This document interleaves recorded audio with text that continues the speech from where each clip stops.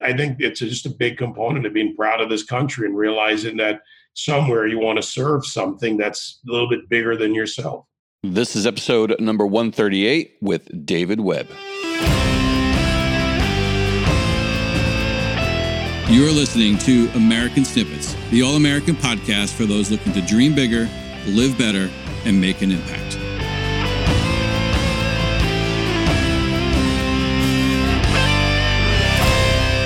What is going on, America? Welcome back to another episode of American Snippets.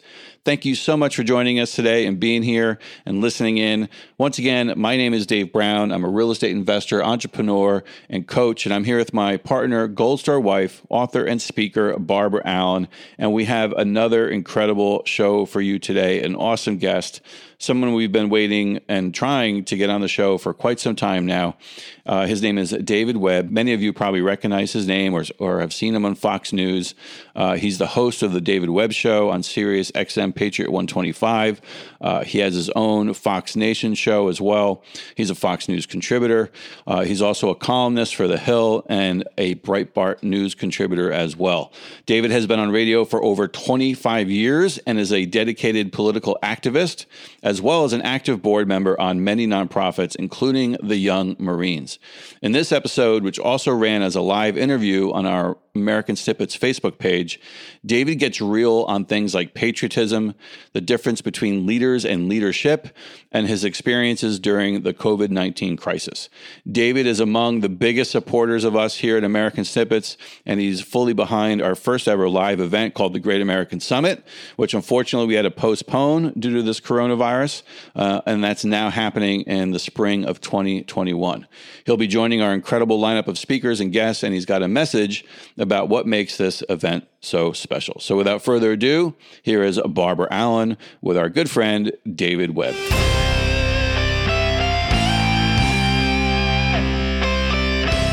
You're listening to the American Snippets podcast. We're here with David Webb today, and this is going to be interesting. David, I got to meet you years ago. Years ago. It's my Dave, and I don't even remember at what weird event. I was like trying to explain to him that I used to wind up in the weirdest places that I had no business being, and that's where you would be, and I would bump into you. It was cool. Weirdness is not a bad thing. It's highly underrated. It's where I thrive. So for anybody who may not be super familiar with David Webb, he is the host of the David Webb Show on Sirius XM Patriot 125. He's a Fox News contributor, the Hill columnist, a Breitbart News contributor. He's bounced around from one network to another, either as a host or a co-host or a guest or something. You've been everywhere. Really, I don't know many platforms. Maybe I just can't hold a job. That you haven't been. Maybe you can't hold a job. No, but you often appear as co-hosts and or filling in for people who are in and out, right? Like you're the guy. Yeah, and now I have to be the host sometimes. And then you got to be the host sometimes, which is easier said than done. It can look easy, but man, there's a lot to that. I know, and you make it look super easy, and you have so many facets to you and your story. And we were talking quickly, before we went live, that before we run out of time, one of the most important things I want to go through with you is your story of climbing up to where you are now, because definitely nobody handed you a single thing. You have worked your ass off to get where you are today. And I love that. And I think it's going to be a good example to other people. And then we're going to go into what it's like in the news world today. I imagine it is completely insane to be in the news arena these days. So I'd love to hear about that. And then maybe we'll mention something called the Great American Summit, right back towards the end. Okay. Still on track. All right. Still on track. So let's get into it. Tell everybody, because you're more than, a commentator. You're a conservative activist, really. My whole life. Yes. And so there's more to, you're not just a pretty face, Mr. Webb. There's well, nothing else. You were always good at flattering me. Yeah, look, I've been at this since I was basically 17, 18 years old. Yeah. So shocker for all of those who want to go after me as something new. I've had my same belief system my whole adult life, which is more than a couple decades into it, as you can tell. And they're grounded in just like what most Americans have, how you were raised. Did you think for yourself? Did you find out what you believed in? Could you substantiate it? This is not a new process. I didn't reinvent the wheel. I just did it. And, I like to think I got it right for the most part. Yeah, well, you did something right because you have earned a spot in a super competitive industry and a respected spot. And I say that not as if everybody loves you, because if everybody loves you, you're not doing something right, right? Like you're just. Oh, there's lots of people that don't like me, love me, they hate me outright. No, I haven't noticed. Hold it. If you're over the target, you're taking fire. Okay, I'm good with that. Yeah. Yeah. And you have to. And there's a difference, right? Between like just saying things for the sake of saying things and get it and clickbait and all that, or saying things because you believe in it, and then saying it, with passion, and saying things self-righteously. And I think you just walk that line so well. There are people who don't like us. They said that we're, we lean too far one way or another. I'm like, well, that's where we are. So in America, you're supposed to, espouse your beliefs, right? Yeah. Yes. Stand by them and have a right to them. That Constitution, yes. Individual rights, individual freedoms, freedom of assembly, freedom of, religion. It's about us. It's about you. It's about me. And it doesn't say anywhere in there that Barbara and David have to agree. It says we have the right to our views. It seems like such a simple but so overlooked concept, like right there. I think if we could all embrace that concept, this would be a happier place. Let's talk about, you said you started since you were 17 or 18. What that, I'm a mom. I got 4 boys. Most of them have passed that age, but none of them to date have been like locked into some sort of, this is what I want to do, this is my focus at that early in age. It's still young, right? So how did you lock into, like, this is where I want to go, this is what I want to do? My parents. My parents were Wall Street parents, worked on Wall and Broad, literally. And they would have parties and they'd have people over, colleagues, workers, my mom, my dad's colleagues. And I was always curious. So I'd go down. When I was about 14 or 15, I'd start paying attention. Like, who are all these old people? They seem to be having a good time and I'm not invited. No, but I went down and I was the smart kid. I was the nerd who wanted to know more. So I would go and I would learn. And my parents always said, at least be able to substantiate what you believe in. If you're going to play a sport, learn the sport. I played lots of sports. If you're going to believe in something, believe in it, but understand why you do. So along the way, and then my desire to go into the military combined, it fit more, obviously, with the conservative side of the thought process, but the Republican side of it. I analyzed the parties. I did something most kids maybe should do more of, which is I analyzed the basic tenets, the basic belief systems. I read de Tocqueville, I read Bastiat, I read all these various books. I learned it. I read Machiavelli. I read Sun Tzu. I read things that people should have opened their eyes to a lot more in today's world. And I just said, okay, I get it. I don't know it all, but I get enough of it to know where I want to be. So that's just kind of how it started. So how did you actually then get into the world of broadcasting? I think it had something to do with music. That's where all great stories start. Okay, no, seriously, I was in a bar. Okay. I was in a bar. I was of age. I'm going to stick with that story. Okay, yes. At this moment. And I was having an argument with a DJ about music. And I'd been fortunate enough to grow up around a lot of great musicians and know a lot of great musicians. And we got into an argument about Joe Cocker and what was read in Rolling Stone. And I looked at him and I said, hey, you got the story wrong. And he said, I talked about it on the radio and I read it in Rolling Stone. And I said, well, they got it wrong. There was another guy with me, turned around, looked at him and said, well, David was at the party, so I'm going to take his word over yours. True story. That's all that happened. Nice. And his boss who was with us said, hold on, tell me about yourself. And here's this kid, at the time, wearing the uniform in ROTC, thinking about, officers' bars instead of, alcohol bars. And, one thing led to another. And that's cool. So what was your very first job in the broadcasting arena? Rock radio. There you go. Boston, what was then album-oriented rock, having a great time going to concerts, getting paid to go and be a goofball. And it led from there through different formats. I was lucky. I only worked in the top 10 markets. So I'm not claiming to be the greatest talent. I'm no, Howard Stern or someone else out there. But I went through Boston, New York, Houston, Dallas, and then into syndication because I switched to talk and then just kept going with, politics and life and news and issues. What made you decide to switch to talk? Guy called me one day. Believe it or not, a lot of this stuff happens when I'm in bars. You're going to find a common theme here. It's not that I go to a lot of bars. It's that good things happen in bars. Hey, the Marine Corps was founded in a bar. So Semper Fi for all you Marines out there. Let's just cut to the chase, all right? And look at where we are today. No, I was having a conversation with a friend. I got a call. He said, I got introduced to you through someone else who had your number. Hope you don't mind me calling you. I said, what is it about? He said, well, I know you've written about this and you've talked about it and you're politically active and you do music and you do entertainment talk. You ever thought about doing political or news and issues? That's it. I said, why not give it a try? So I went in. It was a 4-hour-a-night show. I'd gone from a 2-hour-a-night talk show to a 4-hour show. Walked in, did the first 3 shows, said, let me try it out. And then next thing I know, there I was. And by the way, it was not easy. There's nothing easy about this.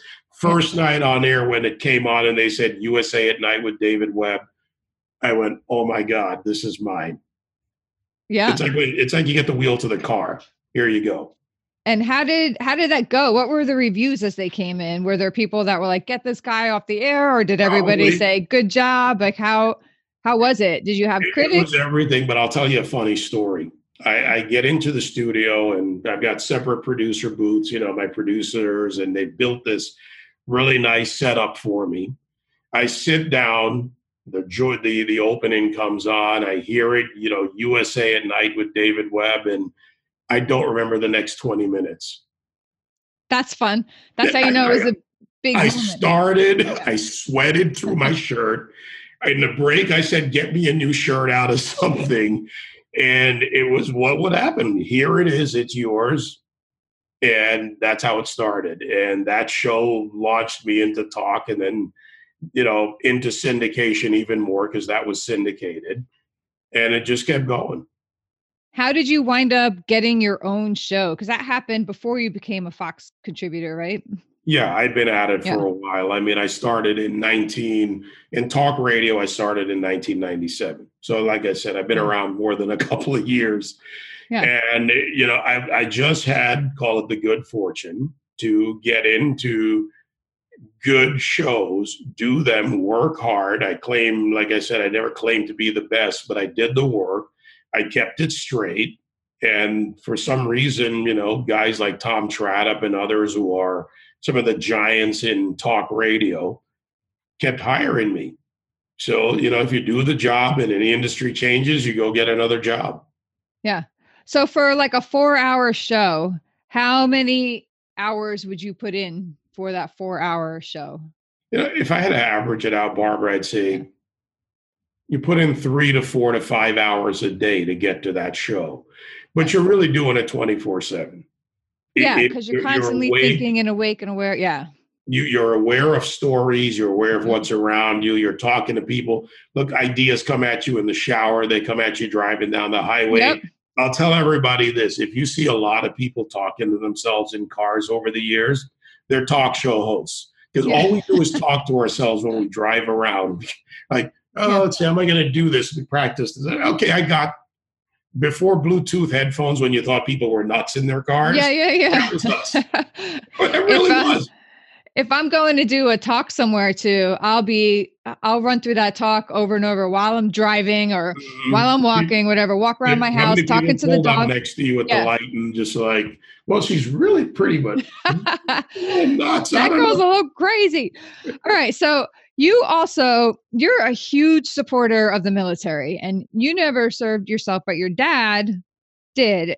Well, my dad did, and I did, but mine was a short time. Okay. Like I said, training in school, peacetime, 4 years. But my dad did 2 tours in Vietnam, and, those were 2 long tours for him. And that started me off. I don't know if that started me off. I should correct myself.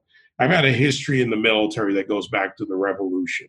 Just to be clear, I have great uncles that fought at Valley Forge with Washington on the Donelson side. How are you able to trace that? That's so cool.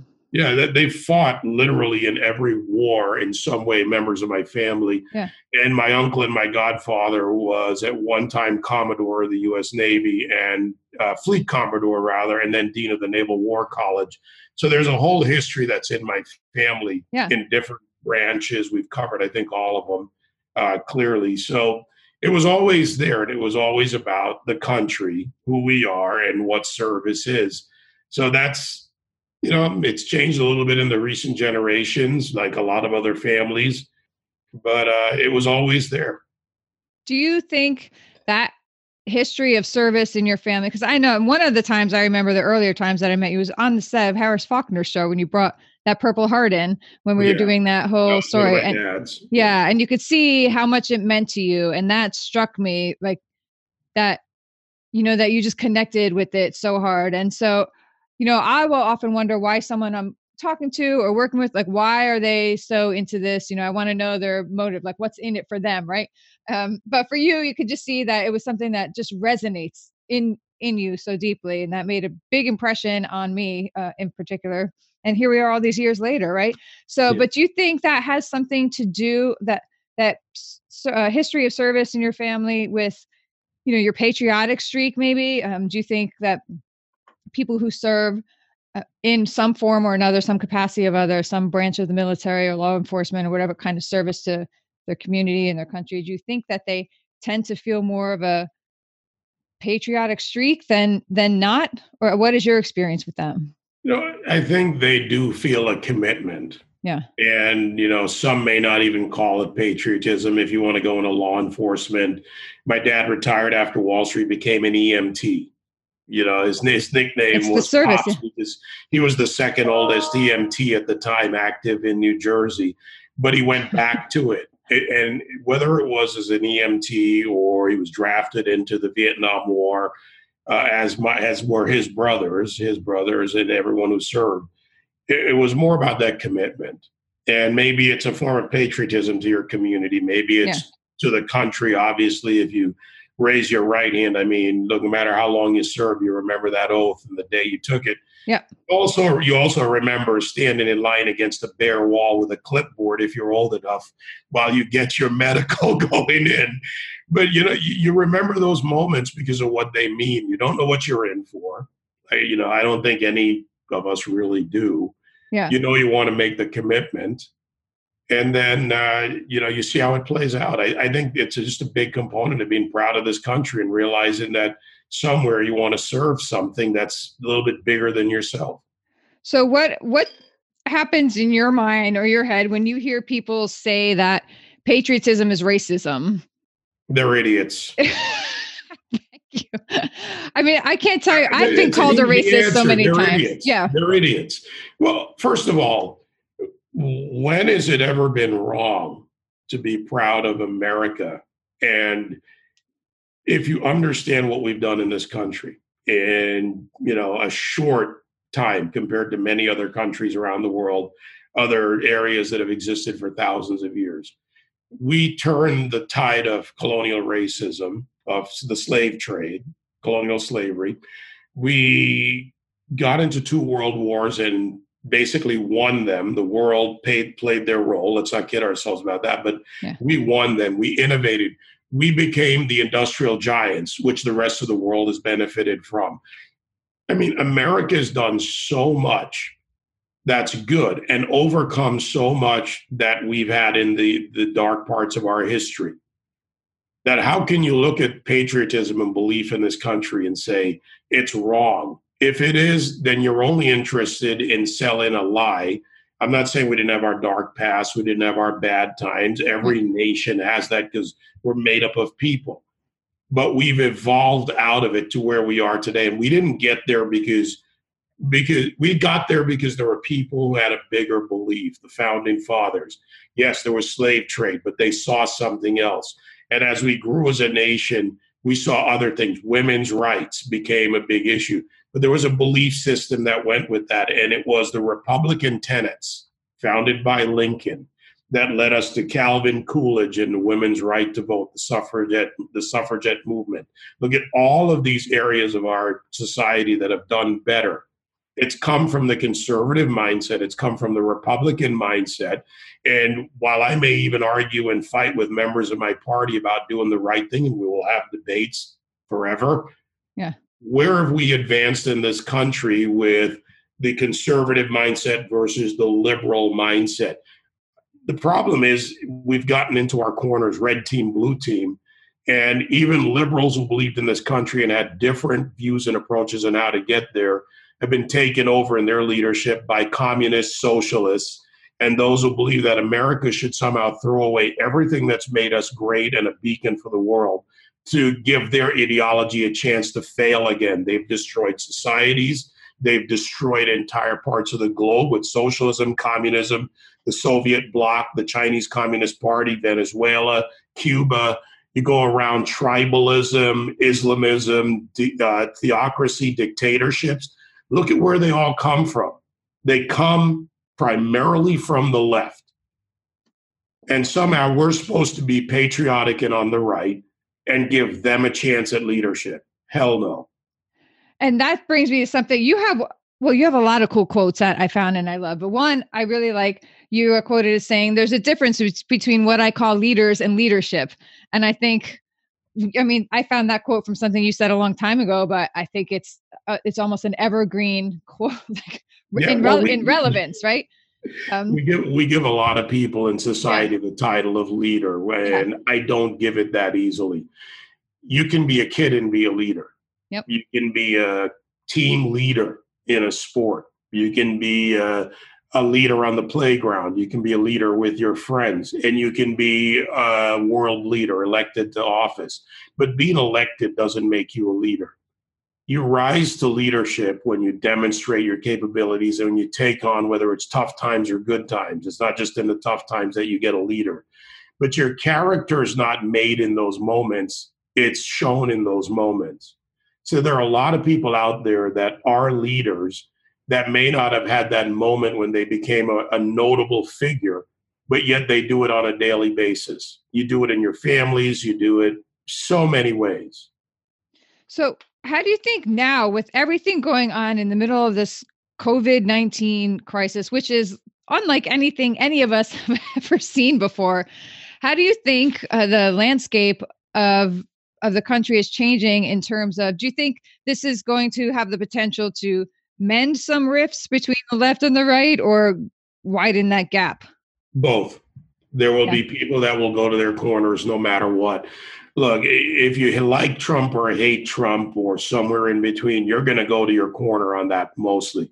There are people that will say that if Trump leads us through this, it's kind of the, if he cured cancer, he created it so he could cure it kind of approach, which is ridiculous. But there are people that believe that. Yeah. There are people that will, go after the right, no matter what it is, for some things. And there are people on the far right that will go after the left, no matter what it is. But most Americans are center right. Our country is a center right country. And more rational people want to see us come out of this and get back to our daily lives than have the argument over your team versus my team. That's really where we are. Go out to the heartland, go away from the urban media centers. Yeah. And you see people that don't wake up every day and check Twitter, that don't wake up every day and see who tweeted what, that wake up every day and say, what do I need to do for my family, my business, my community, and whatever else I need to do today. And once we get to that perspective, then you start seeing what America is. We're very diverse. We're a very wide and broad country in terms of thought, but we still lean to that center right. And that's because that's our culture. That's our Constitution. That's our Declaration of Independence. That's our legal and our cultural DNA. Love it. So what is one of the craziest or most hectic moments that's happened to you as someone in the news industry in these last couple of weeks? I can't imagine what it's been like out there. When this really ramped up probably about a month ago, there was a period where I went to D.C. for meetings in the White House, went from there to Dallas to New York, back to D.C. I think then to Miami. That was about a 3-day, 4-day period. I'm not quite sure how that all worked out. Yeah. But it kind of points to what was happening. There were a lot of meetings, a lot of people being asked to come and provide input. And the whole idea here was to assess where we were and how we deal with it. And the example, or maybe the result of all of that, is we have people in Washington who actually do listen. I know people have valid views of people who are elected to office and people in even this administration, or they say, are they working for us? Well, folks, they do actually work for you. And I know many that do. So it's too easy for any of us, right, left, or whatever, to yell at government. It's a lot more complex to look at it for what it is, hold the ones accountable that don't do the job, but also realize that there are a lot of people who go in there to do the job and are working hard, getting the job done. Yeah. So what was your role in some of those meetings? Like, in what capacity were you? Input, attending? Advice, sharing information, giving feedback. This administration takes feedback. They always have. I've known many in the administration for years before Donald Trump ever announced he was going to be president or running for president. And it's just the circumstance of a lot of us have known each other. So now there's, like any other thing in life, the group that you trust, the group that we've been working together on tax policy, on various things, national security, foreign policy, and different organizations that we all belong to, or as, sometimes as a team.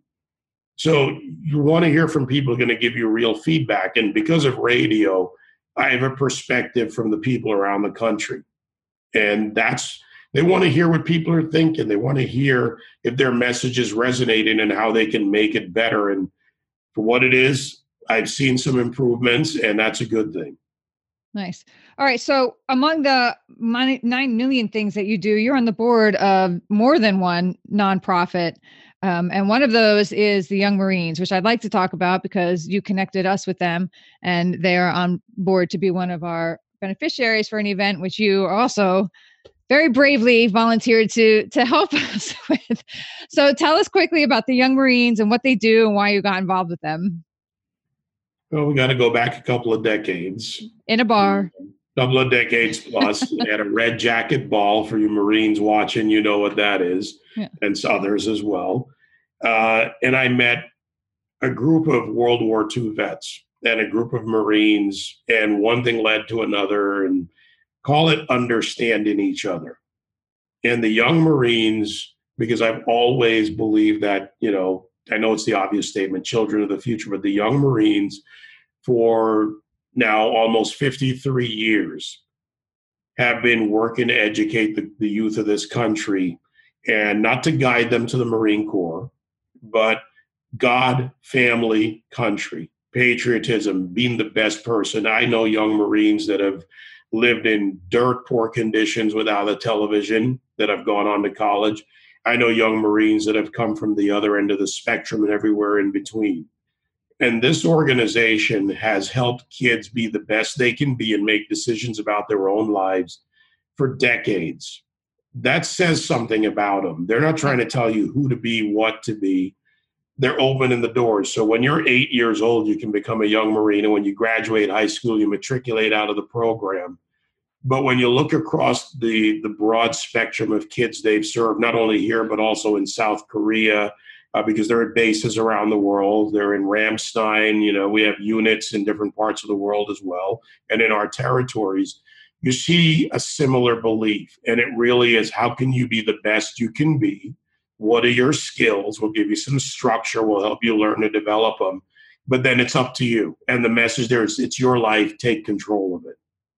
That's so cool. So, and again, they're going to be one of the beneficiaries of our Great American Summit. Can you just tell people quickly? I want to hear in your words. I don't think I ever made you do this. No, you haven't. What is the Great American Summit? And what has compelled you to offer yourself up as tribute to help us put this together? Okay. In truth, Barbara called me and told me I had no choice. Everybody, now you know the real story. All right. End of story. That's it, because I'm so intimidating. Yeah. You're not shy. No, look, the idea that you have had of entrepreneurship pulling together people who want to help themselves and help others. Great American Summit. The idea that it's really about a result and a goal you're aiming for, which is entrepreneurship, building a business, building your life, working together. The like-minded part of this is really American. You didn't tell me this is for Republicans and Democrats can't come in. It was for military and ex-military can join in. But if you're not, you can't. You never limited it. You simply kept it American. To me, just like the Young Marines, just like a lot of other organizations in this country and individuals, that's all they want. They want a piece of their own opportunity. And the Great American Summit's about opportunity because to me, that is the American dream. If you want it to be a condo, a house, a farm, if you want to be an over-the-road trucker, you want to be a pilot, you want to be a Wall Street banker, whatever it is, it's yours. You want to be a carpenter, a plumber, it doesn't matter. And to me, what you're doing and what this summit represents is people who have skills, abilities, talents they want to find, they want to explore, and then they want to go out and partner with others. That's how we build a great capitalist society. Awesome. Man, thank you so much, David, for letting me track you down and for sticking with me all these years.